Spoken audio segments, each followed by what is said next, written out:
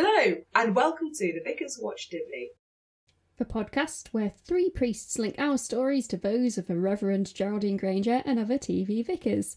I'm Jenny. And I'm Ruthie. This episode, we're talking about the episode Handsome Stranger, which is where we finally meet Harry, who turns out to be the love of Geraldine's life. Spoiler alert. And we talk about meet cutes and all the things going on in the village and the delicious person who is Harry.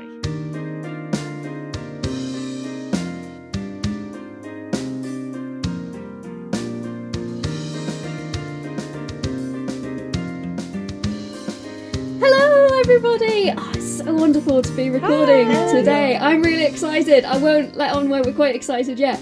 But how are we all doing? Very good. Yeah, I've had an interesting week. It's been challenging in some ways, but I've got my nails done, so I feel a fancy lady. Very good. Yeah, but otherwise, there's been lots to love this week, apart from some downers that haven't been great. I'm away at my in-laws at the moment, which is lovely, and my sister-in-law is here with her son, who is only 10, 11 weeks old, so he's so small and snuggly and cute and squishy. And I also went and saw my brother and sister-in-law this week and their son.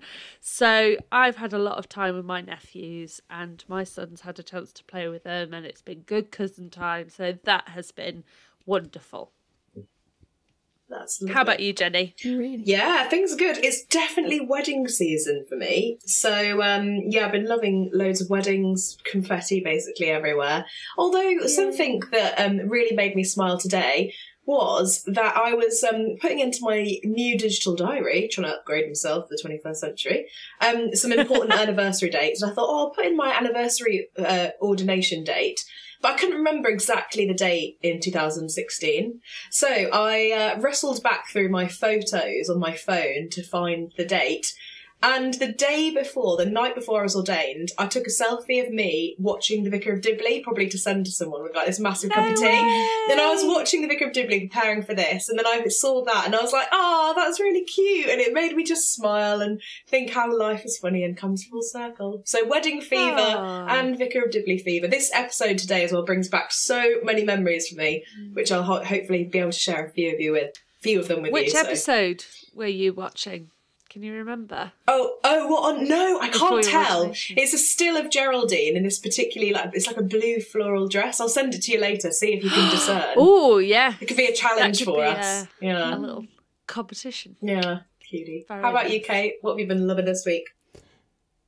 Well, for you it's wedding season. For me, June is funeral season, apparently. Literally in June, just at the moment, and my goodness, I hope this does not expand, I have 4 burials of ashes and 1 funeral. Wow. Just in June. That's usually just my week. Bless you. No, I'm just kidding. Oh, bless you. And also, I have a burial of ashes on my birthday, and I've already done baptism on my birthday. So the way I'm thinking about it is all I've got to do now is do a wedding on my birthday. And You've got the 3. I'll have the 3. But actually what I've been loving is yesterday we had a quiet day. So in my deanery chapter, we try, if there's ever a 5th Tuesday in a month, we try to say that's our quiet day. So yesterday morning, because today's Wednesday, yesterday morning I led Teze prayers for my colleagues, and it was really lovely using the order of service for daily prayer from Teze themselves. Lots of singing, and then a pilgrim who was walking our pilgrimage route popped in, which was really lovely. Oh, that's nice. And then I spent the rest of the day walking Millie, and she was really happy in the churchyard, and also doing some mission planning and mapping. I've got this really big corkboard in my dining room, and I was just kind of playing around with pieces of paper and all my ideas on pieces of paper and kind of adding order. So that's something I've been Sounds doing. lovely. That's Awesome. The corkboard in your room looks slightly like, you know that meme about the conspiracy theory with the guy who's pointing at stuff and all the like red string between different things. That's what your corkboard looks like. Yeah, the old version of my mission board had lots of pieces of string connecting ideas together. I've reorganised because it was fantastic, but it was very chaotic. My new one is a little bit more ordered. Okay, looks less like a conspiracy theory on a board. Yeah, less like a conspiracy theory board. Yeah. Wonderful. Well, let's press on with what we're going to do today with all those happy thoughts in mind. I think it's fair to say that we've all been waiting for this episode literally from the beginning of this podcast, am I right? Yeah, okay. Something about happy ending that these babes just love. Today we are looking at season 4, episode 3, Handsome Stranger.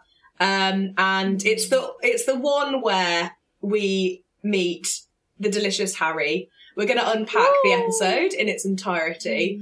But just set the scene for us, Ruthie, about where we find ourselves, because we've had a look at a couple of episodes of season 4 already, right? So these next 2 episodes, called Handsome Stranger and The Vicar in White, were like a little mini series, and it comes a while after the last episodes, kind of chronologically, apart from the comic relief ones. So last time that we kind of seen Vicar of Dibley was the Merry Christmas and Happy New Year episodes, which the Merry Christmas one is where she gets very drunk at midnight mass, and the Happy New Year is the speed dating episode. So we're coming from that and meeting a handsome stranger in the end. But as always, we start in the parish council, and we're hearing from Jim, who has appeared on a TV show that was very big when this came out, which was Deal or No Deal.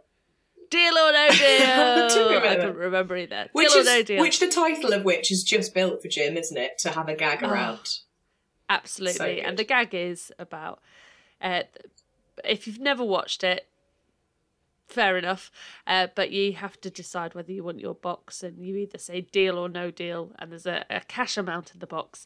And so, of course, Jim with his no says no deal, and ends up with 10p as opposed to £1 million. Yes. And you can see the gag building and building and building, because it was hosted by someone called Noel Edmonds. So we get Noel Edmonds. And this is the introduction to the episode, and then we start to hear a bit about what's been going on in village life since we were last in Dibley, and it appears it's become more of a commuter village, and there's been a lot of newcomers, and Geraldine isn't particularly happy about this. It's a very typical and kind of in conversation at the time that this episode was released, was that people who lived and worked in London were buying houses in the country, in the countryside, in villages, and they would barely spend any time in these houses, but they would use them as escapes, really, from London. So the conversation really was around that village communities were dying because there weren't actually many active residents in these villages. Yeah. And so you see it if you read even like romance novels from that time period as well, there's lots of these stories about, a handsome stranger has moved into one of these houses in a village and no one's seen him before, then he suddenly turns up. I have one such story. It's not quite the same though. I have a house near one of my churches which is owned by people in London and I never see, and I desperately want to meet, not because they're handsome strangers, but because he's he's a retired priest, or he will be retiring. It's a home he will retire to. Great. And I desperately want him to move in. What, so you can have an extra pair of hands for Sundays? So I can have an extra pair of hands. So in my role, as a rural pioneer priest, I have a particular mission stream focused, which is looking at welcoming newcomers to our communities and to our churches. I think potentially the conversations are slightly different. So whereas in our Vicar of Dibley episode, we're looking at what I would call weekend country houses for people who work in London, I think what we see more, at least where I am, is it's more commuter housing. So people who are working in Hereford but they live out in the village, so they are still in kind of near enough that they're coming back every night and they're spending their weekends and their free time in the village, but they are new to the village and they aren't part of the village culture. They don't necessarily know, some of them don't even know that there's a pub or there's a church or a post office. And the challenge is, how do we help these people who are moving into our villages feel like part of our village community, but also how do we help the long-time residents of our villages cope with the changing shape of our village community. So it's similar but different conversations to what Geraldine is having in this episode. Yeah, because they then talk in the parish council, don't they, about there's nothing going on anymore. And so Geraldine says that she's starting an art class and a book club. And then Hugo comes up with the suggestion that, well, with all this activity going on, let's do a parish newspaper. Do you have a parish newspaper, Jenny? We have a newsletter, which we do in-house every month, usually just like a double-sided A4. We used to have a full-on magazine, but unfortunately, after about 50 years, actually, we had to end it just because we didn't have people coming through. But we've got a very popular parish magazine, so the church gets to put its kind of update services events in there. But yeah, our newsletter has really kicked off in the last year, probably. Keeps everyone up to date with things that are happening, and I put in a little paragraph from me on something jolly I've managed to concoct, and but yeah, people get to share insights and stuff. It's quite cool. What was your last article on then, Jen? Well, actually I cheated. So my last article was for the king. So I talked about coronation and the role of the church. But the one for June, so my sort of cheat one, was I asked my curate who's coming to us in June to write a little piece for it instead. So perfect. Yeah, I got to pass the baton this time. Yeah. Yeah. Do you have something similar, Kate? I have something. It is a huge production. I think it's kind of another level. So for our parish magazine isn't really, it's a local magazine for not just my benefice, but the next door benefice and a few other villages as well. So actually a kind of like half our deanery maybe. And it is full of community updates, things that are happening, I am really lucky that I get to start the magazine off. I get high profile, we have our service times, and then I write something every month. At the moment, I'm working through the Lord's Prayer, kind of line by line, reflecting on what that means, kind of, because I was starting to get... last year I did loads of seasonal stuff, and I thought, I can't talk about... They'll get sick if I talk about the changing seasons again. So... actually, really, just serendipitously, the coronation coincided with the section I was writing about, Thy Kingdom Come. Oh, there you go. So that was really cool. And so it goes out, not to every resident. We don't have as high a readership as I think we could have. I think we really need to work out a way for it to go to all of our new residents as well. But it can be bought in the post offices, in the garage. It can be bought in all of our villages. It gets delivered as well, and it's not just a church activity. Yeah. It's actually produced outside of the church by a group of other people, and it's fantastic. And one thing I was reflecting on as we were watching this episode is the role of the parish newsletter or parish magazine, or local magazine, whatever you want to call it, and its importance in more rural communities for communicating what is happening. And think of things that you can get involved with. Like from this newsletter, I picked up a local veg box I can sign up for, and a community choir I could join. There you go. I think there's a fine line here, isn't there, between it just being paper and a bit rubbish and it goes immediately in the recycling, and perhaps sometimes this stuff needs to go online, again depending on your community. That just thinking about the kind of local link papers and things like that I've had through the message through the letterbox, and quite often they've just gone in the recycling. I've not read them, and I been think through those battles. This is true. They really do appeal to people, I think, at particular stages and seasons of life. And although hopefully, our big magazine is posted for free through everyone's door, but people have commented to me before, oh, yeah, we will, like, if I say, oh, it's in Barton today, blah, blah, blah. And they say, oh, yeah, we just goes in the recycling bin. And it's like, oh, it's such a shame. I wonder if one of the differences is whether or not it's free or paid for, because ours you have to subscribe to it, and it's literally like £5 a year. It's not breaking the bank. But I wonder if perhaps the act of having to pay for it kind of buy into it a bit, I suppose, means you're less likely to just throw it in a recycling. Yeah. So, dear listener, do you receive a newsletter? Do you receive a parish magazine? Let us know.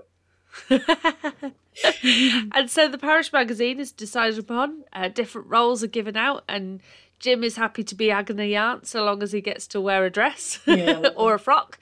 And David's keen to write the obituaries for people, which is a bit sinister.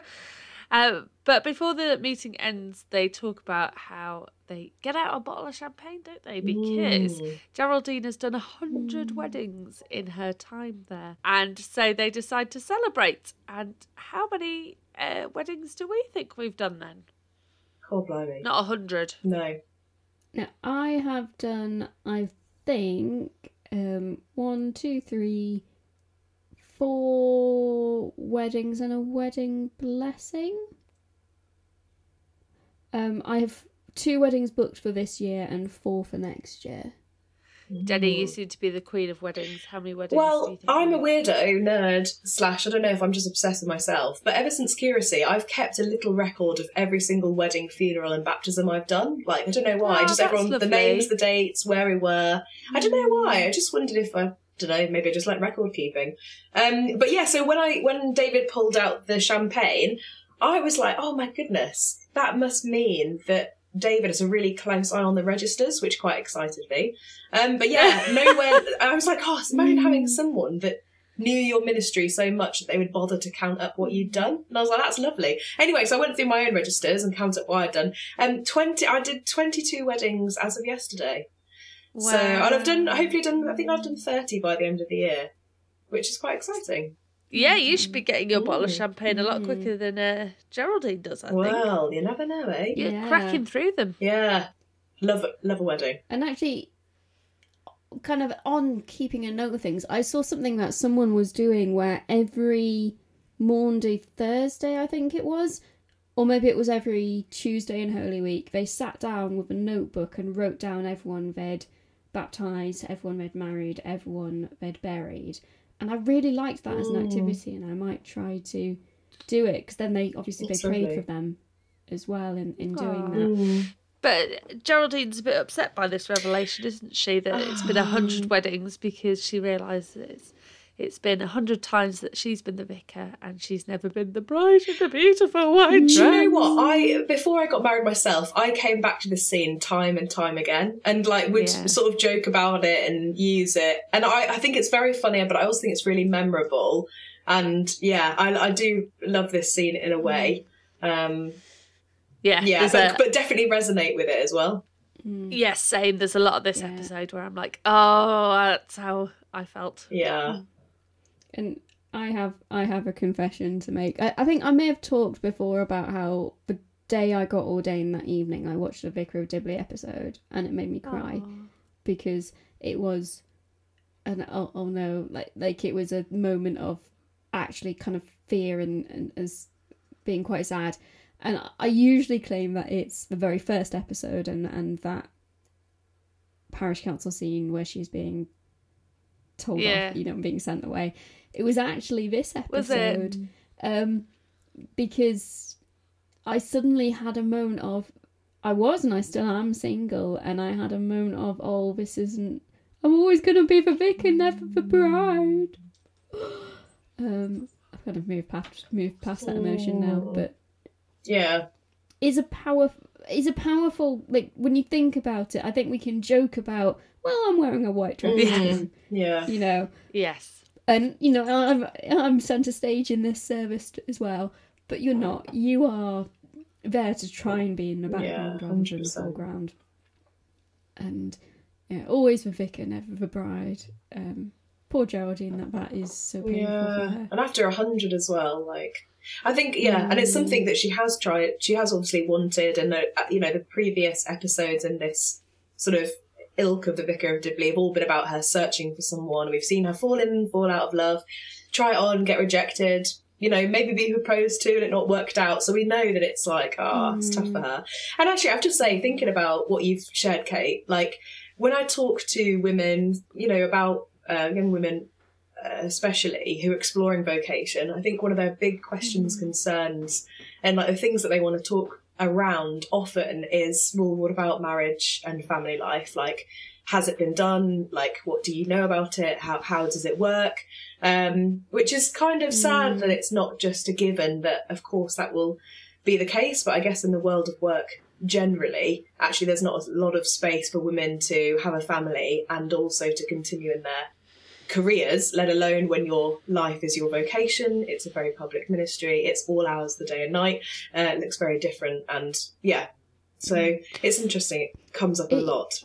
It's definitely one of the biggest anxieties I think that young people exploring calls to ordination have about getting ordained. How will this affect my romantic prospects? If that's important to you, then it's always going to be an important question. But I distinctly remember when I first started hearing the call to ordination, I was 16-ish, and I remember saying, I don't want to be like the Vicar of Dibley because no one will ever marry me. And that is something, that's something I've coped with, I've moved on from, I've grown, I've matured, whatever. But at that time, it was a really severe concern for me. But what's lovely about this episode is it's optimistic, actually. Yeah. It gives, and in many ways, and we'll get to this, I think, later, but Harry is very, very close to all of our hearts, because in a way, he is the hope for a husband, or was the hope for a husband for many of us who struggled with the idea of being a single vicar. Well, that's, what goes on in this episode, and I think I watched this when I was thinking about ordination, and I've said before about the first meeting that I had when I was 17. The lady said to me, you do realise you'll never get married or have children, which is quite a brutal hit for that. Oh man. I know. And so this was the kind of episode that held on to hope for me, of going, maybe I'll have a meet cute like Geraldine has with Harry. And I mean, Geraldine's in her middle-aged I was going to say middle ages. Geraldine is middle-aged by the time she gets to this episode, and she meets the handsome stranger. Can I just chip in though? Before she meets the handsome stranger, in this scene, Owen says, "I'll marry you, Dolly Knockers." So actually, before we get to that place, should we just take a moment of thanks for Owen? Because I think that line is an absolute belter and I love him. It's great. Yeah. And she has had many in a proposal in this. Wow, this series. Indeed. Yeah. That's what you wanted to bring up. I was going to share something a little bit sweeter. I still occasionally have little fantasies that a handsome stranger will move into my village. Yeah. Go for it. Absolutely. Just occasionally I give in to that little fantasy, but it's also not something that you can healthily hang on to. Yeah.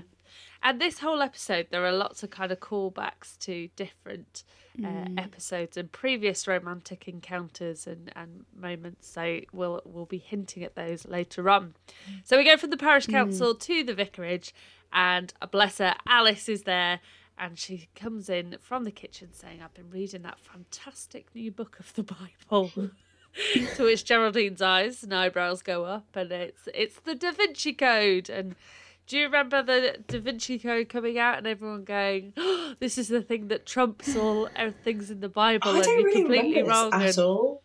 I don't totally bypass this. Yeah, I sort of vaguely go, "Oh yeah," but it doesn't really mean anything to me. People still occasionally discover it for the first time and then act like... Okay, so here's some background. The Da Vinci Code, written by Dan Brown. It's a story about finding lost clues hidden in Da Vinci paintings by the Knights Templar, which hide this big secret that Jesus married Mary Magdalene and had children with her, and the descendants are still alive. that's a basic summary. I sound dismissive. Do you? I hadn't picked that up. Do I sound dismissive? Here's the thing. It's not... So the idea of there being an apocrypha to the Bible, because one of the things I believe that the story rests on is that there's some hidden books of the Bible which have been discovered. And there are many apocryphal writings which are discovered. And by apocrypha means something which is not considered part of the canonical writings within the library, that is the Bible. So there are some, they're called Gnostic Gospels, that's a word for you, which are accounts of Jesus's life, which are not the main four that we have in our canon. And some of these, describe different things that happened in Jesus's life. And generally, if it's not in the Bible, it's because by consensus, a large group of Christians said, we don't find this a trustworthy account. Yeah.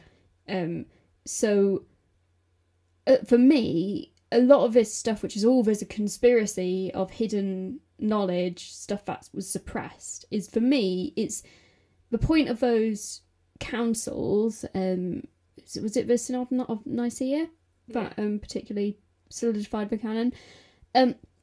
It's not about saying, we need to hide a truth, but more, is this trustworthy? Is it easy to understand? Because some of the Gnostic Gospels are just so wild and difficult to actually understand what they're trying to say. John's pretty difficult to understand a lot of the time anyway. But, even more so than John, Gospel of Thomas is a bit wild and wacky, I think. I read some of these for a module in my undergraduate degree, and it's... for me, it comes down to what is the point? So Alice, in this scene, she says, I've been reading this and I've worked out, I think I could be the last descendant of Jesus, because Mary was the chalice receiving Jesus' seed. Receiving the genetic material of Jesus. And Alice rhymes with chalice. Mind blown. She has this moment of revelation. It must be me. I just kind of, from my perspective, what would be the point of hiding Jesus's family if he had a family? And surely, if Jesus married, that would solidify the kind of misogynistic male headship message that people would want. It would be something. Jesus being married and having children would be in line with actually kind of a sense of family identity, which is taught by the church. So from my perspective, I can't see why the church would suppress that information. I just love how Alice says about, well, why do you think I've had so many children? Geraldine just shouts, because you don't know how condoms work. She gets quite angry. Yeah. But they and I think it plays it well. It's this is just it's just nonsense. It's just nonsense. And Geraldine takes this rage and frustration with Alice and decides to put it to good use, because they're off on a quest to go see the new townie who's arrived in the village. And Alice thinks, lovely, to go and welcome him into the village. And Geraldine says, no, I'm going to tell him to get involved or sod off. So they head off to Sleep Cottage. They ring the doorbell. No one answers immediately, and she's cross about that. But eventually the door opens, and hello, Harry. And Harry in this episode is played by a chap called Richard Armitage, who I don't know if you guys have heard about or seen the new Netflix series called Obsession. No. Right.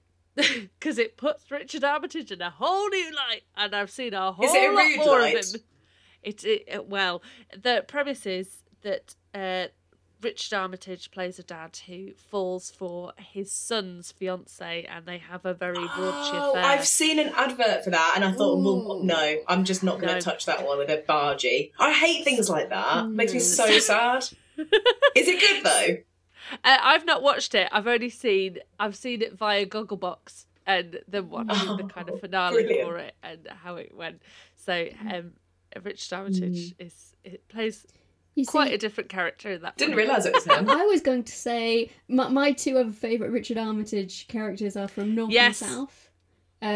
Robin Hood. Thorin Oakenshield. Oh, I was thinking Robin Hood, but Thorin Oakenshield as well, where he plays the Sheriff of Nottingham in the TV. If you had to Oh, he does, doesn't he? If you had to meet him in one of the shows, which version of Richard Armitage would you guys go for? Oh, Harry. Oh. Harry is nice. He's lovely. Oh, Yeah, I wouldn't want to meet Thorin no, Oakenshield but in North real and life. South, Richard Armitage. But North and is South. very nice. Oh, I've taken you to a rabbit hole. I've been like, I oh, wouldn't come want down. to. I wouldn't want to live in that environment with the mills and. No. Also, lovely news. Richard Armitage recently came out. Oh, Which really? is really nice. Yeah. He's had a male partner for years. Oh. And but he's finally came out. What I thought was really sad about it is he came out in an article and he said he hadn't mentioned this because he was really worried it would affect what roles he was going to get. And I was like, that's really pants. Wow. But there you go. Oh, Fun lovely. fact about Richard Armitage. Nice. So, like us, Alice and Geraldine changed their tone very quickly as to how they were going to react to this chap as they comes to the door and they come in and oh, lovely, and asking about books because Harry's unpacking lots of books and what favourite books might be. And Alice talks about the mole who knew it was none of his business. Have you read this book? Yes. So, as I've mentioned before, I've totally been obsessed with the Vicar of Diddley all my life. And actually, for my friend's birthday, I bought him this book. And then for my birthday, he bought me this book. And it's actually such a good book. So I totally commend story. Alice's love for it and would recommend it myself. The story of the little mole who knew it was none of his business. It's actually probably on my shelf somewhere. I'm just looking around. See if I can find it later. It's very good. And Harry talks about how this welcome he's received of people actually coming over and knocking on his door and coming in and saying hello to him. And he talks about how, having lived in the town for years and years and years, he never met his neighbours, but then he's moved to the country, and as he's unpacking, people have come over and said hello. And I just want to say how real this experience is. You know, I lived in the town for ages, barely knew my neighbours, but when I moved here, within like a couple of days, I'd received, someone came around with some tomatoes, someone brought around a basket of fruit. Aww. You know, people actually came to say hello to me. Maybe it's because I'm a vicar, but I think more it's because people want to meet their neighbours. That's lovely. Yeah, there you go. And there's a bit of a flirting going on over this talk of books and what they might love. And I had to research what Jill's gymkhana was because I didn't actually know what the word was.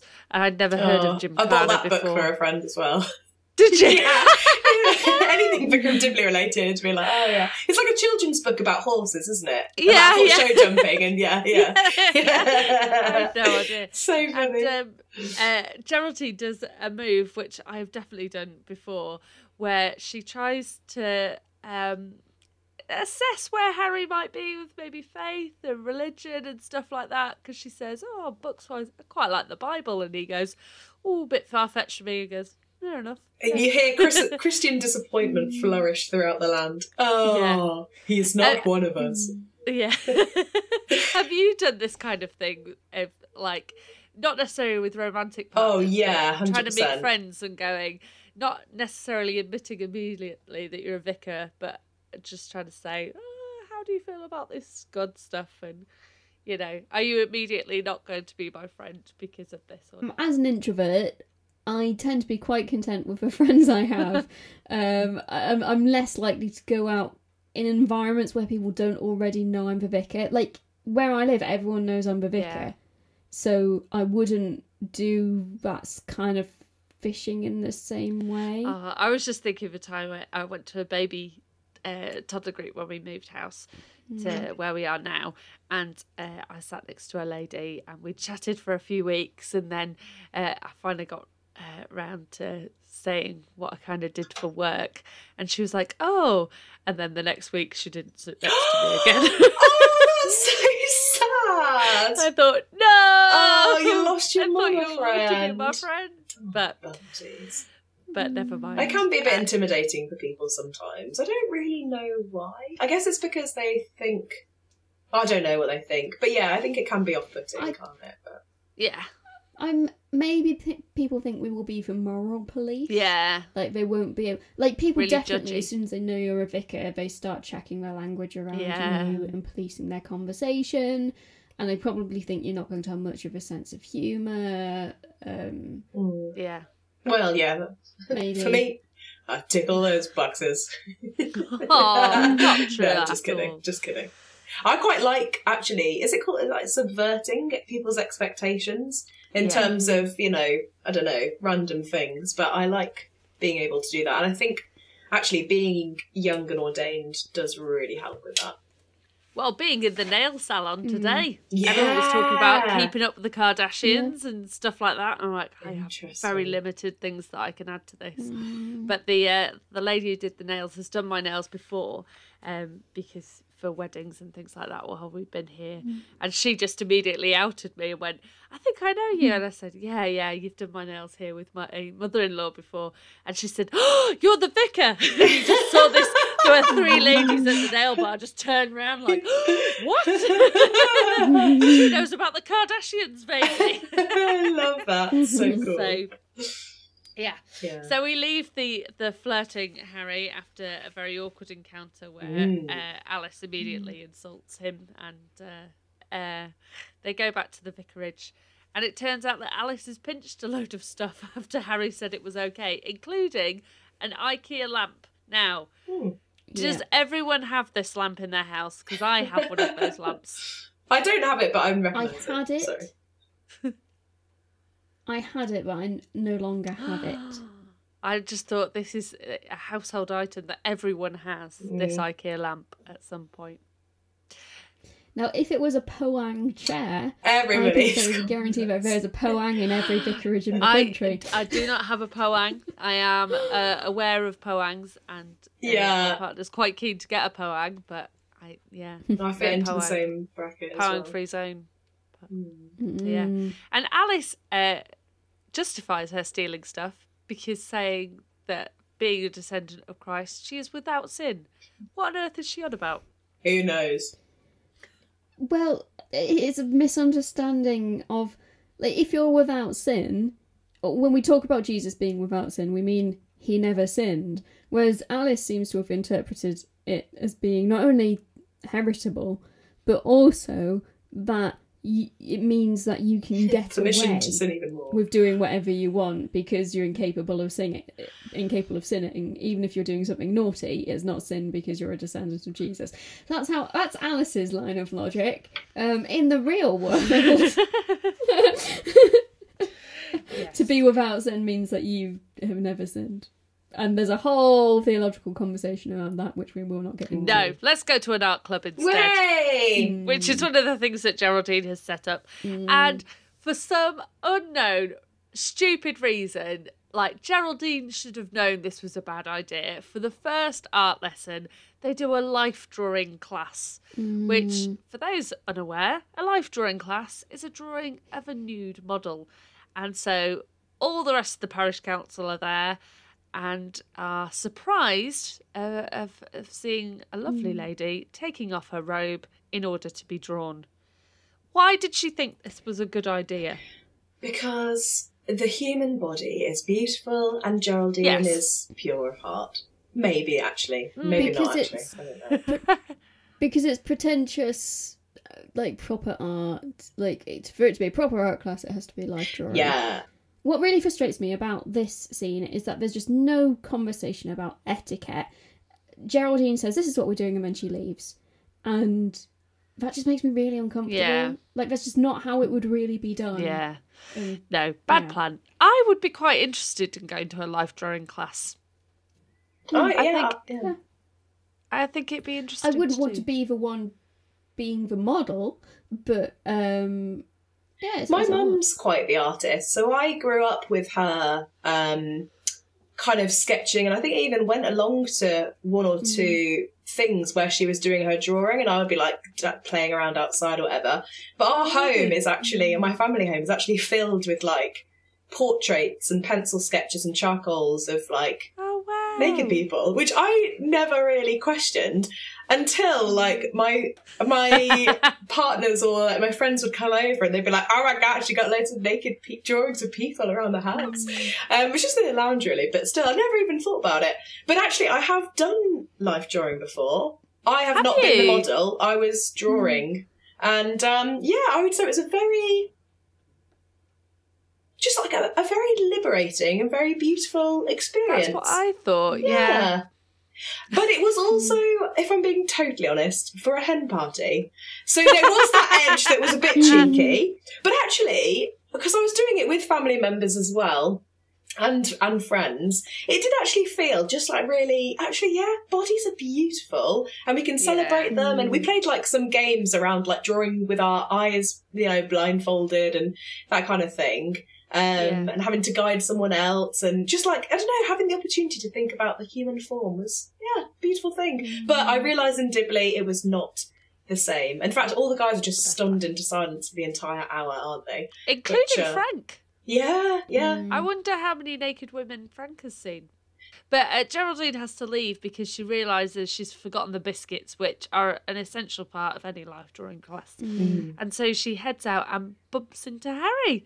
And Harry has a little chat with her and has heard through the grapevine that there's a woman vicar and makes, first of all, makes some rather racy comments about it before making assumptions about who she is. That he says that it's rather attractive, isn't it? It's like women in uniform, the crisp white exterior with the promise of softness beneath. Yes, he says there's something sexy about the white collar. And I think what we have is this really beautiful kind of, he's definitely flirting with Geraldine, kind of, not even knowing that she's the vicar. He's kind of saying, oh, look at me, I am a sexual being. Isn't that exciting? But then he kind of pulls himself back and he says, actually, we should, you can almost hear his internal monologue being, I shouldn't be kind of talking raunchily about someone I've never met. And then he says, I'm sure she's a nice plain lady with white hair and smells a bit of lavender. Which I think is the assumption for a lot of women, because is that's what they look like. Yeah. I'm feeling not great about this.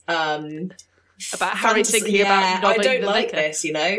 Yeah. Don't you? No, I don't. Is there a bit of cassock chasing? Yeah. He does disclose later that he dated someone who was going forward for ordination. Didn't end well for them. Didn't end well. It didn't end well. I remember watching this again after being ordained and thinking, oh, phew, there will be some people who will find me attractive even though I wear a dog collar. There's a question here, though, as well, which is, when do you disclose? If someone doesn't know that you are a vicar, when do you disclose and how do you disclose? And I will admit, I've had little fantasies about suddenly revealing that I'm a vicar in various social situations, just to see people's reactions. I'm a vicar. Or as I call it, whipping out the dog collar. Woo! Just something about wanting, I think particularly if people are behaving a certain way and you want them to, actually you want the reaction of, oh, we just said all of that in front of the vicar, maybe we should be questioning ourselves and what we're saying. Have you ever had these little fantasies about social situations where you're just like, and by the way, I'm the vicar? No. But I have had times where I happen to be in my dog collar and everyone's like, you're the vicar. And I'm like, oh yeah, lol, hi.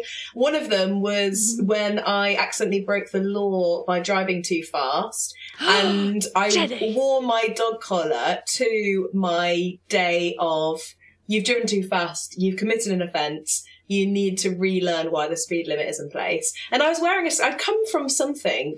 Anyway, I was wearing a scarf and I took it off and everyone was like, oh! And I was like, oh, right. And they were like, oh my gosh, you shouldn't be here. As in like, oh, how could you have sped in your area, you outrageous beast? But I was like, well, do you know what? All of us have fallen short of the glory of God. So actually, here I am, babies. Oh dear. And then, well, But I know what you mean. There is, there is that. I know sort of what you mean, but yeah. And blessed Geraldine does try to say it, but a phone call interrupts her, and she just stands there awkwardly while he talks to it, and he says, "Forgive me," and she's like, "I'm very good at forgiveness." Yeah. And we also have in that scene, he asks her out. It's so lovely. He says, "You're the only other sane person in this village." And we're getting these little hints that they are on a level and they have similar interests and similar reaction to things, and that he's just genuinely interested in her and getting to know her. And I'm smiling because it's so cute. Yeah, it's just lovely. So Geraldine returns to art club, and none of them have painted anything because they've been too distracted by the beautiful lady in front of them. And it's all very embarrassing, really. But we move on, and Geraldine goes to get ready for her date, and then they go to the local pub for a date and sit there all flirtatiously and having a lovely time. And Harry talks a bit about his dating history. Yeah, so this is when he says that he's previously dated an ordinand, as we would call them, someone who's training to be a vicar, but he just couldn't get past the dog collar. Yeah. Felt like God was watching them. This He's bigger than me. And exactly. I think that this just indicates that they just definitely weren't a match then. I feel like that's False. fine, but they just weren't a match. No, because we'll argue about this at the end. Oh yeah. But so they're both dancing around what they do, because he also tries to test the waters about being an accountant. Which Geraldine doesn't really pick up on because she's too preoccupied with testing the waters about being a vicar. Yes. So neither of them actually pick up on what's really obvious. And Geraldine and so he asks, Harry asks Geraldine if she's a teacher, and she says, "Oh, sort of." And then Hugo appears, and she stops him before he greets her. Yes, Hugo comes, and he nearly reveals about her being the vicar. What's a really lovely moment that Kate picked up is that Harry's first words to Hugo are very similar to Geraldine's first words to Hugo, where they talk about his splendid tie. And that's very cute. Yeah. But then David appears later on and completely gives the game away. And I wonder if he's heard this conversation behind and therefore has deliberately gone in and gone, "Oh, hello, Vicar. I see you're meeting our vicar. Just popping for a wee, Vicar." Good night, Vicar. It's so good. It's so great. David is beautifully protective of Geraldine in a very moving past and beyond that romantic interest that he had to something which is very family-like. Yeah. And you feel like he is trying to protect her from what happened with Simon. Yes. Maybe. Yeah. And the date continues, and she admits her faults, but it seems to have gone well because he walks her to the door and says goodbye, and she says, "Oh, what do you actually do?" And he reveals that he's an accountant, and oh dear, they've both stepped off on the wrong foot, but maybe there is a little something that might be brewing. But I think it also, the fact that he's an accountant really levels the playing field, because so far all the conversation's been Geraldine's anxiety that no one will fancy her because she's a vicar. And what this brings to light, it kind of brings us all back to earth of realising there's lots of jobs that people find undesirable for different reasons. And actually it's actually the person that's important, not their profession. Yeah. And I should have said, before he reveals that he's an accountant, Geraldine goes in from saying goodbye and says, "Goodbye, potential member of the congregation," which I believe we all disagree on what this actually means. I thought it was if you might quite like me and you might start coming along to Sunday services. That's what I took it as, but I think you two took it differently. I took it very differently. So for me, it was... So this is before Geraldine knows that he's an accountant, and I think she's still caught up in, now he knows I'm the vicar, all the romantic interest is destroyed. Yeah. So for me, that's her saying, "Oh, well, it was a nice shot. Goodbye, potential member of the congregation." Is that how you saw it? No, I see it as playful. I see it as, now you know I'm the vicar. There's obviously a thing here. So maybe I'll be seeing a bit more of you. And she wants to make sure of that, doesn't she? So she walks in, gets down on her knees in front of the portrait of Jesus and says, Lord, just in case any of this on the knees stuff actually works, please let him get a little crush on me. And then the door bangs again, and it's Harry. He's returned. And he wants information about...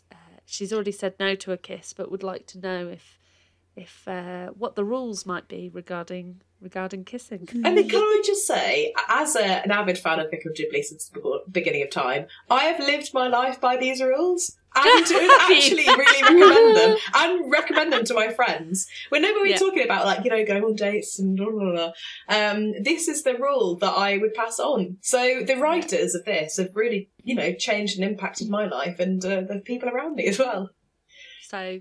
And I just want to give a shout out to Harry for respecting her rules, because I think one of the anxieties potentially as a clergy person dating is that you might have a different sexual ethic to your potential dating pool, and will someone want to date you if they realise that actually part of your own sexual ethic is that you're not going to have sex before marriage, or if you like you're going to wait until a certain point of it. Commitment, or whatever your sexual ethic is. And even within Christian dating pools, you might have different sexual ethics, whatever. I've said sexual ethic quite a lot now, so I'll say it again. Anyway, what's really lovely is that Harry is really willing. He likes her so much that he's willing to move at her speed. Yes. It's just lovely. Yes. Oh, and he goes away again after confirming the rules. And third date is definitely yes, with tongues for kissing. And Geraldine goes back in, points at Jesus and says, "You are good." And the door knocks really again. Good. So and it's lovely. Harry, and he says, "No excuse this time. Just wanted one last look." And he puts his arms on the door frame. This is where we disagree. It's just so sexy. Jenny disagrees, but it's so sexy. Jenny doesn't I like think this. it's super cringe. He goes, "Oh, I just needed one last look." Puts his arms on the doorway, goes, "Ugh." I'm like, I'm tingling just thinking of it. Oh, really? Yeah. But when you describe it, Jenny, yes, that's cringe. I do think it's a bit.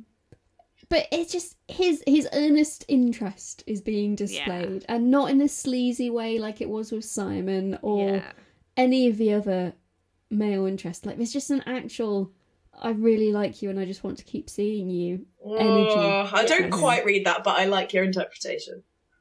Like Hugo, I'm just going to stay positive to cheer things up a bit. What did he say? Earlier on in the episode, he goes, "I just like saying bravo because it cheers things up a bit." So although I don't agree, bravo! Let's just keep things positive, shall we? I do like the hand smooch, I will say. You know, Harry is a gentleman. He's not able to kiss her on the lips, but he does give her a kiss on the second time he visits the vicarage, which I think is really lovely, very respectful. And then it's the third time. Is this very...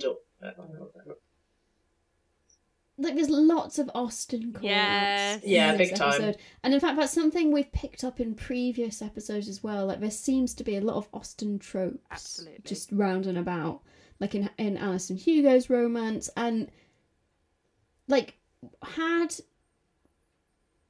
he been in North and South by this point... North and South is not an Austen romance, but it is of a similar genre. Yeah. Geraldine is feeling very buoyant after this very successful first date. And she's feeling very happy to go to the book club. And like you, Jenny, as you've revealed earlier, I bought the book on Beauty by Zadie Smith because of this episode. And I haven't read it yet. I want to make this confession myself. It's on my shelf. I did exactly the same. I thought I must read it because it's on the Vicar of Dibley. Bought the book, I've never read it. I probably have read the back cover. I've definitely read the first 2 words on Beauty. I'm very impressed by both. It turns out that the book club have not done that either. None of them have read the book. But including Geraldine, by the way. Including Geraldine, and she baked the cake. Why should I have to read the book as well? So good. So instead they decide they'll find a book that they have all read in order to discuss that. And the gag is that it sounds like a very serious discussion that they're having and talking about depression and how friendship can help pull people out of depression. And it turns out that they're discussing Eeyore and his friends in Winnie the Pooh. Which, quite frankly, I would be part of a Winnie the Pooh book club. Like, love it. It was just beautiful. To be honest, I'd be part of a cake and tea club. I love books and I love reading. I probably like having to read a book for a club though, but I think there's something about inside me that would just rebel. I did too much of that in my undergraduate degree. Quick question. Favourite Winnie the Pooh character? So, I mean, I've disclosed to you, right, that my dad, my family uses Winnie the Pooh characters to describe it for each of us, right? I am one of Rabbit's many friends and relations called Small. Small. My mum and dad are Pooh and Piglet. My eldest sibling was Eeyore, and my other brother and sister are Kanga and Roo. What about you, Jenny? What's your favourite character, or who would you say you are? I think I'm probably a bit of a Tigger. In fact, I've got a colleague that calls me Tigger. We bounce around doing church stuff together. But when I was in primary school, I had a little tiny, 4-inch soft squidgy piglet. And I loved that piglet so much. I had a little yellow scarf. I used to hold it wherever I went. And so when you first asked the question, it was just bing, Piglet that came straight to mind. So I probably am a bit of a Tigger, but absolutely love Piglet. I think I switched between Tigger and Eeyore. But that's the joys of mental health. I can be one or the other. Yeah. I mean, we probably all take turns with the characters, don't we, in different seasons and things. But that's what to be. So from the book club to the art club, and we've chosen a different location, and we're going for landscapes instead of portraits today.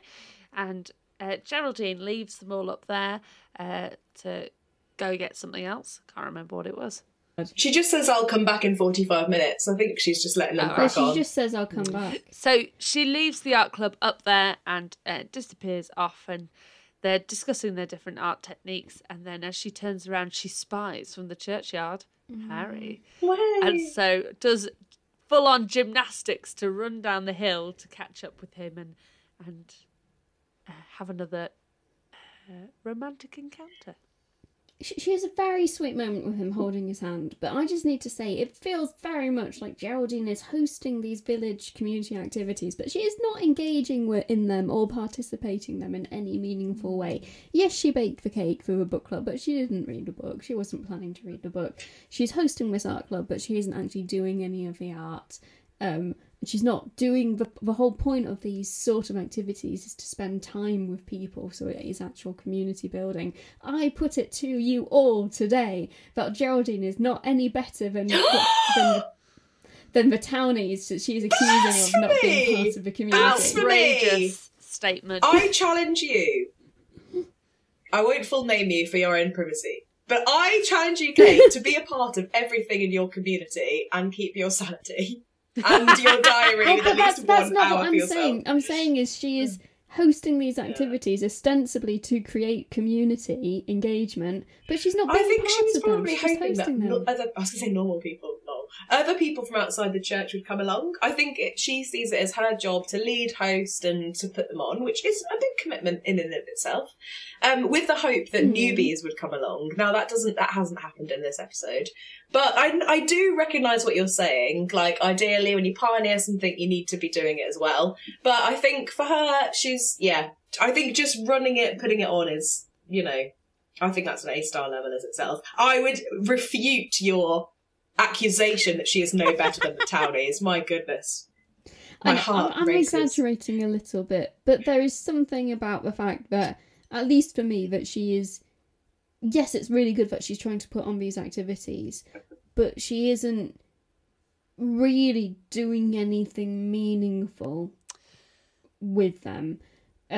I think there are things she could be doing where she is engaging more with the activities themselves. It just feels like she is very disconnected. I wonder if that's part of the role of being a vicar in some ways, that in some places you are host and you kind of enable other people to do things, but you are still slightly out of it, whether that's right or wrong, but just because of the nature of who you are in your job, that you can engage with things so much but can't fully. So, for example, if you were in, say you're in a house group as a vicar, so you led a house group as a vicar, which might be a place where you do Bible study and pray together and worship and do this kind of thing. You can kind of engage in the conversation or talk about how things are for you at the moment to a point, but actually you can't in that environment when people are like asking for prayer requests or something like that go, do you know what, I've had a nightmare with my parishioners this week, I've fallen out with my church warden, and I could do a prayer about that, because you've got to keep those boundaries. So I know this is slightly different because it's doing a kind of community thing, but you kind of have to put some barriers in place in some situations you do, too. But what you don't do is you don't necessarily say, I'm going to host a home group or a small group, invite everyone into your house, say, okay, here's the Bible passage we're going to read, I'll be back in 40 minutes, tell me how it went. Like, unless it's pre-agreed that that's actually, you are letting someone else lead and you're just providing the house and the space. Like, I think for me, the issue is less that she isn't fully engaging, because she could hold the art class, but she could be present and she could be walking around, commenting on people's art, giving them, or really clearly saying, I'll be at the back of the room, like, getting the refreshments together. But it's a fact that she just walks off and seems to be, like, gone for 40 minutes, an hour. For me, that's the issue, is that she's just not... That's the issue for me. I know what you mean. Yeah. And so she disappears from this art one to go on a little romantic stroll with Harry, and he asks a very sweet question about what would be the appropriate level of intimacy for such an occasion. And they hold hands and wander off, and the whole audience goes, oh, and it's lovely. Yeah. And I think she has the warm, fuzzy feelings, because we're later on. I think it might be the same day, this, actually. They're back at the vicarage. Well, she's just back at the vicarage and watching Sense and Sensibility, a classic Jane Austen film. Classic Jane Austen book, but the film that she's watching is the Emma Thompson and Kate Winslet version.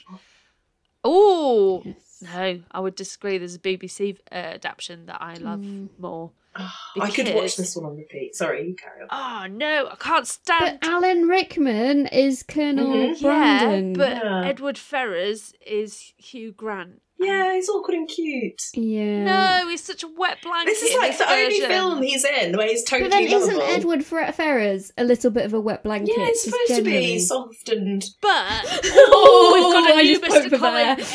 Edward Ferrars, in this other adaptation, has got a bit more gumption. Like, he's got a bit more kind of... He talks a lot more about duty, and he's not just being, like, squashed by his family.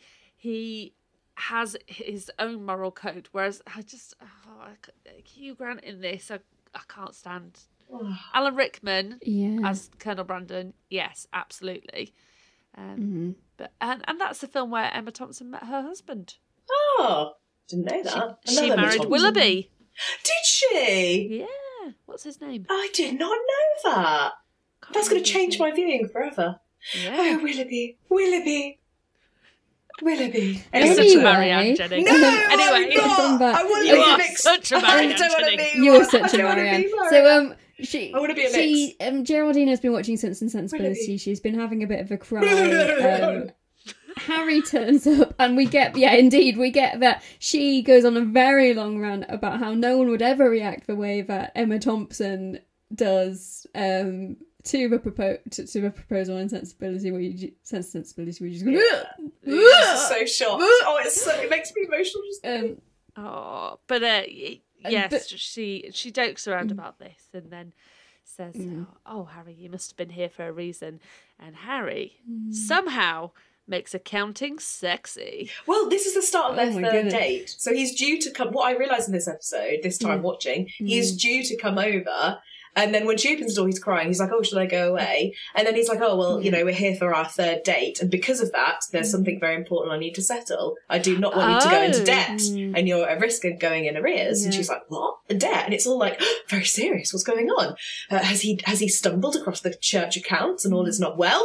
And then suddenly we realise it's one big fat chat up line and he just wants a big snog. with Thomas. Yeah, I didn't think this was pre-planned though. I think he manipulates the situation. I like to imagine him at home, just in case. But like to imagine him. he's thinking about, how can I go round and see her and meet up with her and go, I turn up, then it might be a third date, and then I got the impression that at this stage he's very much just dropping in on her whenever he can, in the same way that she is bumping into him whenever she can, and that he has sort of contrived that he's carrying on their little banter of kisses and when you're allowed to kiss, and he's saying, right, well, if bumping into each other and going on a little walk counts as a date, then me just turning up can also count as a date.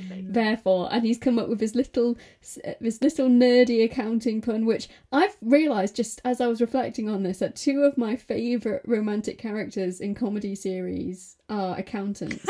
So Harry from Vicar of Dibley. My second favourite comedy romance accountant is Ben from Parks and Rec, and they both make these little comedy, these little accounting jokes, and obviously what I find attractive is nerdiness and intelligence. And anyway, he makes accounting sexy, and the line, we wouldn't want you to go into arrears, would we? Very racy. How that works, it does.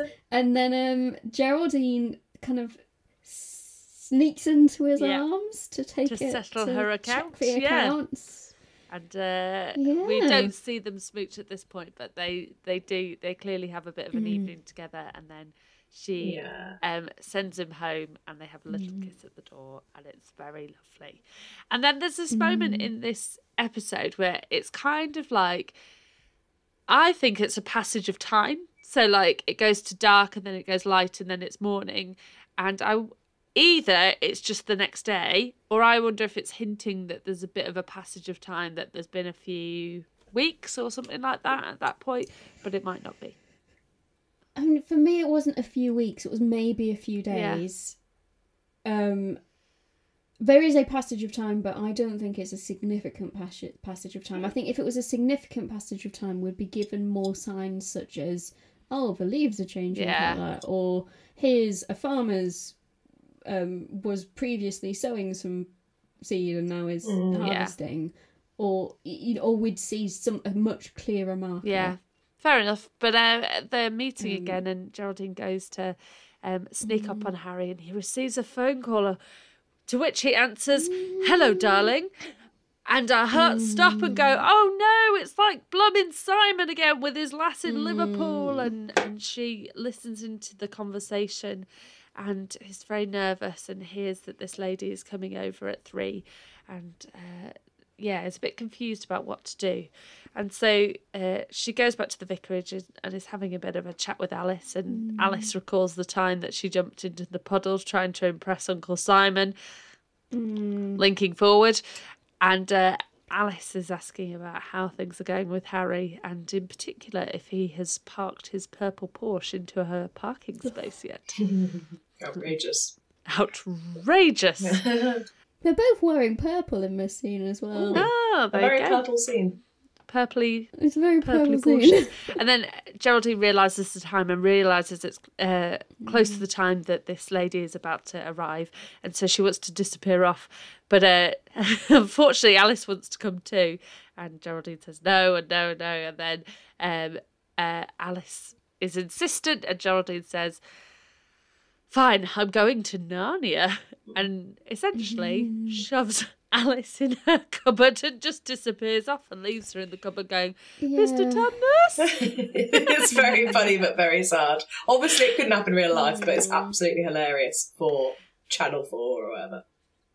BBC. And then this transitions into a montage of Geraldine stalking Harry and this lady, spying on him, following him and this beautiful lady, played by Keely Hawes. And it's very much, or at least to me, it felt like an inverse of a montage we had with Simon, where we had this performative love montage between Geraldine and Simon, whereas this is more Geraldine being on the outside and of that, watching and trying to assess things. I am fully convinced that the music used in this DVD version is different to the music that was played in the original. I am certain of this, and I've not fact-checked it, but I will fact-check it, that I remember the music being very different. And as they're going on these walks, and these two are arm in arm, we disagree about whether... well, we should come back to this, shouldn't we? The next chunk. Shall we describe some? They're arm in arm. They're calling each other darling and love, and they're holding hands. And he's got his hand on her waist, and he says something about we're going on to go on a romantic walk. Yeah, It gets the juices flowing. Yeah. It just seems, I mean, obviously they've scripted it, haven't it? So there's no doubt in our minds that, because all of us are going, oh, maybe she's a sister, maybe she's a long lost friend that's just definitely a friend, maybe she's an auntie or a fellow accountant. But they're exactly, but it's making us absolutely sure that she is a love interest, because this is not typical sibling behaviour, perhaps. I was really hoping, and I thought in my brain, I don't know where I had this memory, but I thought that it was going to be a dog. Like when he says, I'm going to take you on a lovely number. Like, I really thought that there was going to be a dog that was just out of sight. And another classic moment happens in this where she's following them down a walk and she spots the infamous puddle from jumping in with Simon, and she wanders around it and then looks ahead and realises that Harry and the person is called Rosie is coming back this way, and she can't escape. There's no way to go, and she has to jump into the puddle. Brilliant. And I remember watching somewhere they had to do that in one take. The jump in bit, like there was only one chance to nail it, and so they had to absolutely nail it. So good. And they did. It's a fantastic scene. So, spoiler alert, turns out they're actually siblings. Oh yeah, sorry. I think I spoiled it. Yeah. Which is... You guys think this is weird, acting as a sibling? They are a bit too close. Like, you can be close to your siblings, and you could call your siblings darling, and you can tell your siblings you love them. But there's a certain amount of body language for two adults, potentially in their 40s, as siblings. Like, particularly for me, it was him describing the walk as romantic and him having his hand on her waist, which for me were, like, this is just going a little bit too far for me. I have definitely walked with my brother, arm in arm, like, my hands around their waist, but I think his arm has probably been on my shoulder and walked like that for a while. I really want a brother. So maybe I don't find it as weird behaviour, or maybe we're just weird as a family. No, I think that's really cute. But there was a particular placement of his hand which for me the just small felt... of the back, dangerous spot. Yeah, and as I said, the fact that I just keep coming back to the fact that he described it as a romantic. He says, "Yeah, let me come on, darling. Let me take you on a walk. It's so romantic here. It really gets the juices flowing." The juices flowing is an odd statement, I will admit. And all we can assume is that there is some unknown sibling banter happening here. Like they are referencing something to which we are not privy, because all families have their kind of internal languages. Yeah, and maybe the juices flowing is an inside joke. Let's hope not. And like. The use of darling, it was really interesting for me. Growing up in Cumbria, no one ever used darling, like, as a way you would refer to each other. They'd, like, love was used, even in between men, but darling was really strictly romantic partners. So anytime I visited a family who had it myself, and everyone called each other darling, I would be like, oh, what are you doing? That feels really weird. That's way too romantic for family. So... darling is a I'm thing. going to text my brother and say, how are you, darling? And see how he responds. I bet he would love that. In fact, even just you saying that, I've got a real thing with, what's it called? Like, not pet names, but like terms of endearment. If someone said, oh, hello, darling, or hi, little chicken, or hello, love, my heart goes bling. And even just you saying, I'm going to text my brother and say, hey, darling, blah, blah, blah, I was like, Lovely. There we go. The text has been sent. Hopefully, by the time we finish recording, Research. there will be a response and see if my brother finds it weird. Keep us updated. If he just sends back like a GIF being like, wow. Lol. yeah, we'll know. It really is worth pointing out that different parts of the UK, like different terms of endearment, sort of mean different things. Like even in Sheffield, people like duck was a term. Of endearment. I would say duck. I was talking about this again at the nail salon today because she, the lady who does the nails, I think she's Vietnamese, and she was saying that a client had taught her the word knob. And that you could use the word knob as a term of affection to someone. No! And so had been calling clients saying, "Oh, you're such a knob," or something like that, until someone explained it.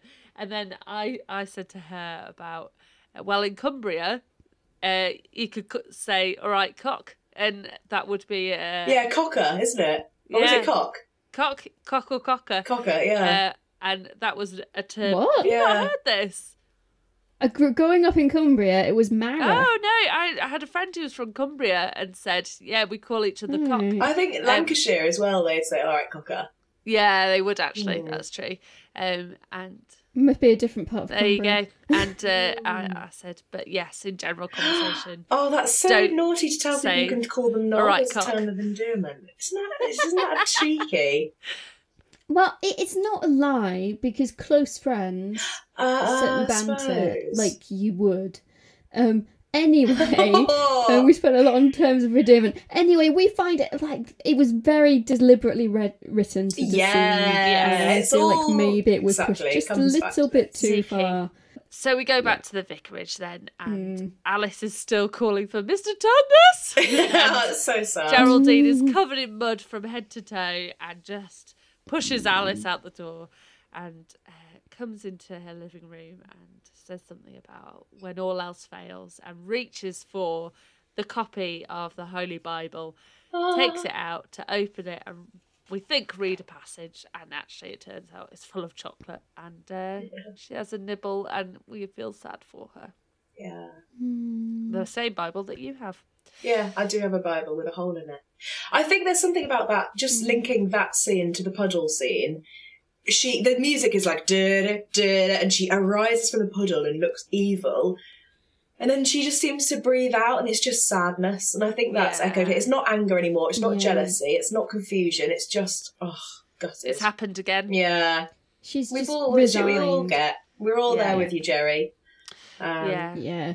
So she runs into Harry and Rosie outside the vicarage. Harry is really excited to introduce Rosie to Geraldine. So there's a certain tragic reading of Harry just hasn't picked up on how other people are interpreting everything that's going on, his relationship with Rosie, and how Geraldine is interpreting. He's just really excited to introduce his sister to Geraldine. And Geraldine is very gracious in the scene, is very kind and says nice things, and then says this line about, I do cut price weddings for people who are nice about me and funerals.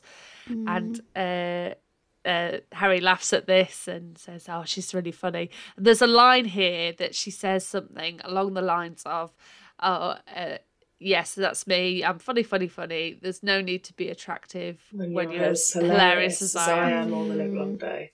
And that's a line that I felt described me for a very long time. I still do sometimes, actually, of thinking, do you know what? I'm not that attractive, but I can make people laugh. And maybe that's what my role is to be. Mate, you're hella banging.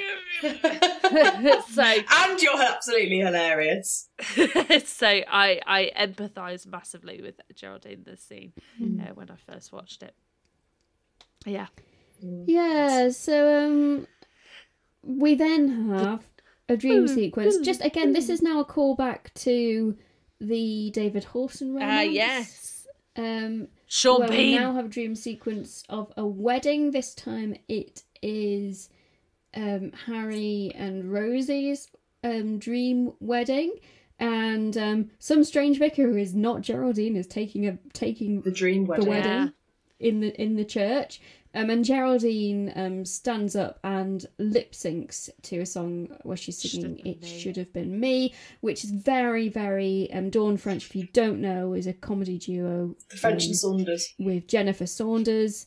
And one of the things that they did on a little bit of French and Saunders was lip syncing to various songs in a comedic fashion. Yeah, it's fabulous. And there's a line about him coming round and gave me a smile, and at this point Geraldine looks daggers and Alice just gives him the finger. It's very, very funny. And she ends up punching them, and there's a whole dance sequence with the boys as well in their kind of coordinated waistcoats, and it's just brilliant.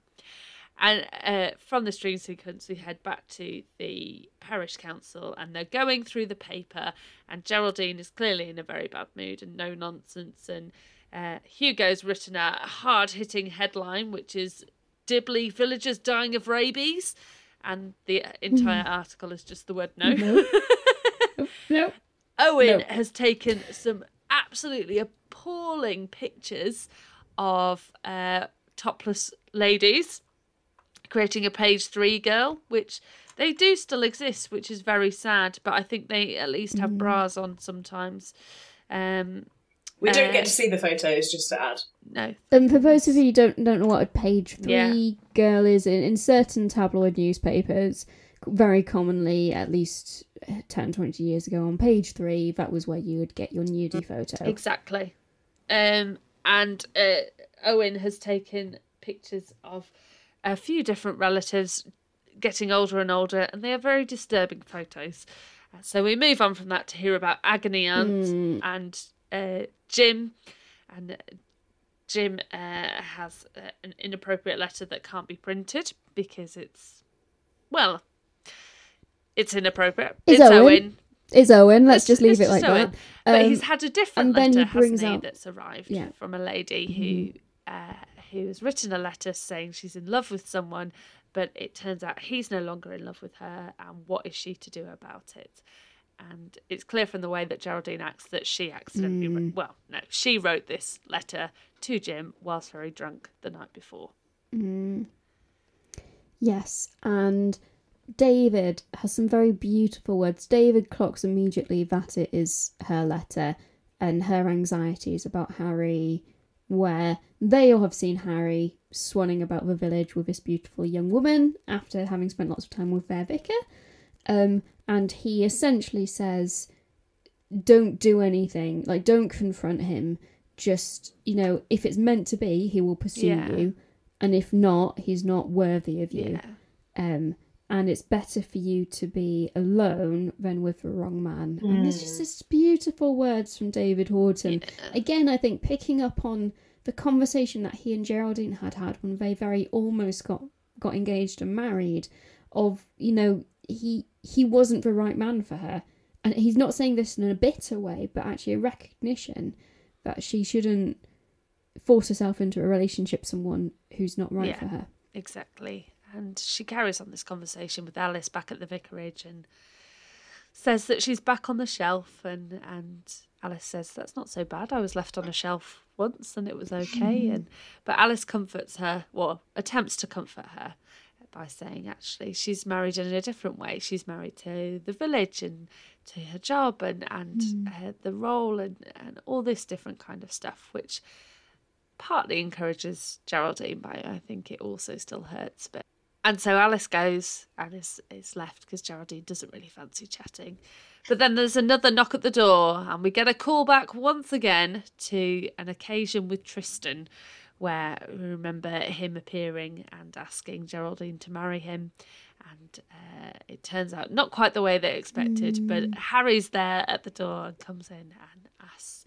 He wondered if she might marry him. And so she naturally makes the assumption that it's like Tristan, and she just wants he wants her to be the vicar for the occasion, and so immediately goes, right, let's get some admin done then. Do you want to get married at Christmas? It's always quite romantic, and great. Well, let's do some paperwork and write down for the band's marriage and all this kind of thing. And eventually she clocks that actually he is asking to marry Geraldine, not her Such to be a the happy vicar. moment. And the way that this is done, I just love it, where she's in this moment of pessimism saying, okay, well, these are the dates that I'm available, and he's bewildered. And she says, okay, what's your full name? And she makes a joke about his middle name. And then she says, oh, well, I hope your bride's full name isn't unfortunate. He says, well, I don't know her full name. And she says, well, what's her name? He says, well, Geraldine? Great. Yeah. And that moment of realisation, it's beautiful. At this point, I was making such happy noises that my little dog Millie perked up and jumped up, and I picked her up and I danced with her. It's so lovely, isn't it? So much. She is absolutely thrilled and over the moon and runs over, and it's revealed that actually Rosie is the sister, and they've been chatting together trying to work out if this is too soon or too rash and everything, but actually he's decided he must follow his heart. And of course, she makes the noise of blah, blah, blah, blah, blah, like Sense and just Sensibility. As she teased. Yeah, and then she runs off. She runs to Rosie and gives her a big snog on the face as a thank you. She runs into the church and rings the church bell. She's so excited. And then runs back in. And just to clarify, you're definitely asking me to marry you. You, Harry, want to marry Geraldine. And it's a yes. And he has perched himself on the kissing arm of the chair, so he's ready to be at the correct height for Geraldine, and they have a smooch, and she's engaged. It's so and good. That's where the episode ends, with a teaser for us that the next episode is a wedding.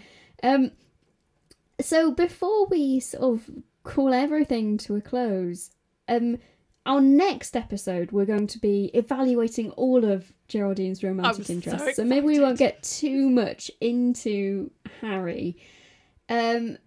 Except, I mean, I love Harry so much, but I do want to call out that a lot of this episode and his introduction was deliberate comparisons to her previous other romantic interests. And to a certain extent, it feels like Harry is defined by not being those other men. But we do have some beautiful hints of him being of a mind with Geraldine, of them having shared interests. Yeah. But is everything moving a bit too fast? I mean, it is quite fast. We don't know the exact period of time, but I was at weeks getting engaged, but it was faster than I thought it would have been.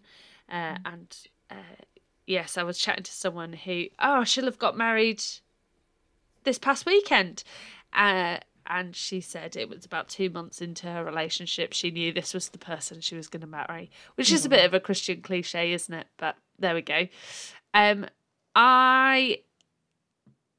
would come back at you though about it being his only character trait is that he's not like the other people that she's dated before, because I think in my own life, when I've seen that someone has a different character trait to someone that I've perhaps dated before or fancied and it's not gone well, going, actually, this person being the opposite of that has been very attractive. But I didn't say that that was his only trait, just that it felt like he was being defined by. Yeah. But we do get glimpses of other parts to him. It moves a bit too fast for me, and for me, the key defining feature of it moving too fast is she doesn't realise he's proposing to her, and she also doesn't trust him enough or know him well enough to understand that he isn't dating this other woman. Yes. I think for me that's of course people can be very, not saying that it's your fault if you don't know that your partner is cheating on you. No. At all. But for her to, if she has that uncertainty, if there is an uncertainty about the definition of their relationship, of, she doesn't even feel like she can be angry at him because she doesn't think they're actually in a relationship, should they be getting engaged. I wonder... I think the best part, really, even if we do say, this is a bit quick, is actually Harry has done exactly what the books do and what he initially sort of hinted at or asked of Geraldine when they first met. Has any handsome stranger ever come round these parts and whipped you off your feet? Yes, it might be fast. Yes, it might be perhaps out of character for Geraldine to move this quickly. Maybe we didn't see it coming, all of this in just one episode. But ultimately, our girl's got her man. She's been whisked off her feet, and they're running into a future and a wholly happy ending. Perhaps.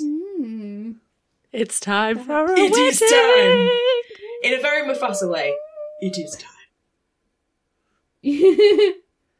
It's so exciting, and I think it's an interesting reflection that this is where the writers of Vicar of Dibley feel Geraldine's story comes to a bit of a close, that she gets her happy ending. And yes, we get a few specials afterwards in terms of comic relief, small mini episodes and some lockdown episodes, but in terms of the story that they have to tell for Geraldine, she has her happy ending, and it's in Dibley with her handsome stranger.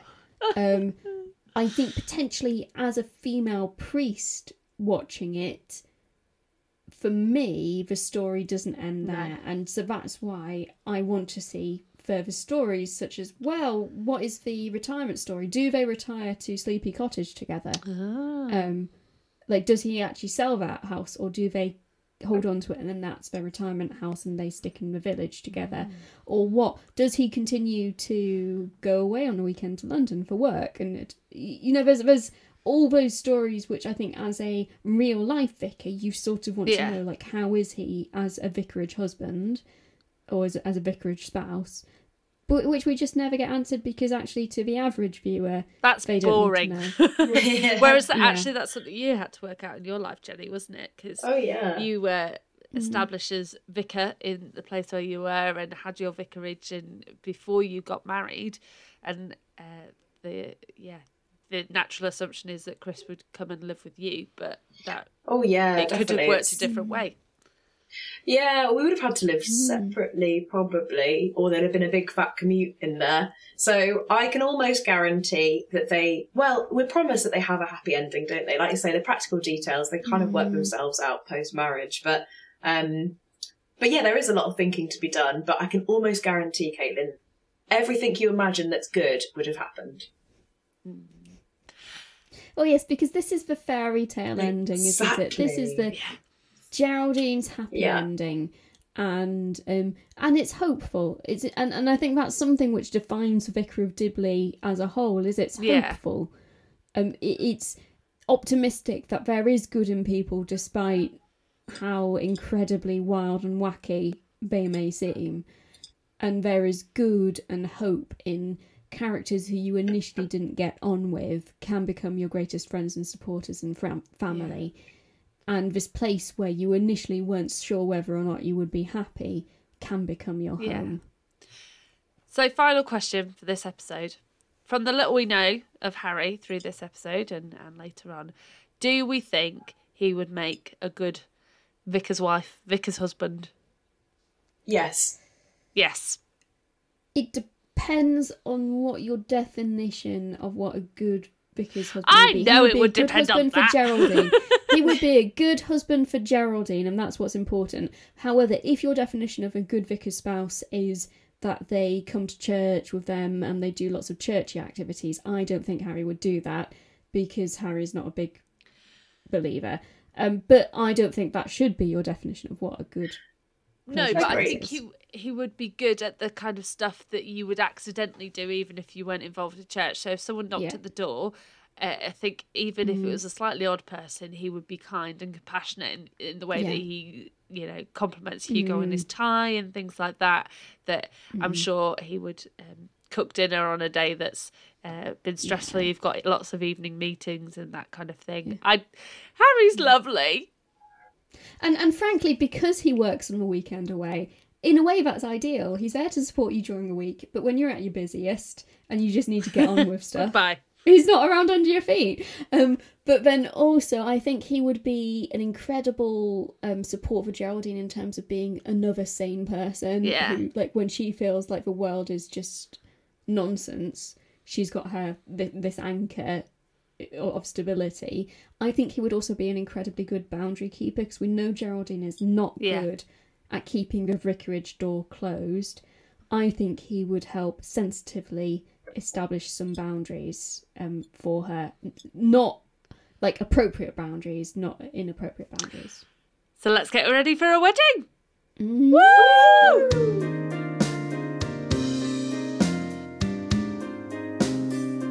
We hope you've enjoyed this episode of The Vicar's Watch Dimly. Thank you to Toby for editing our ramblings.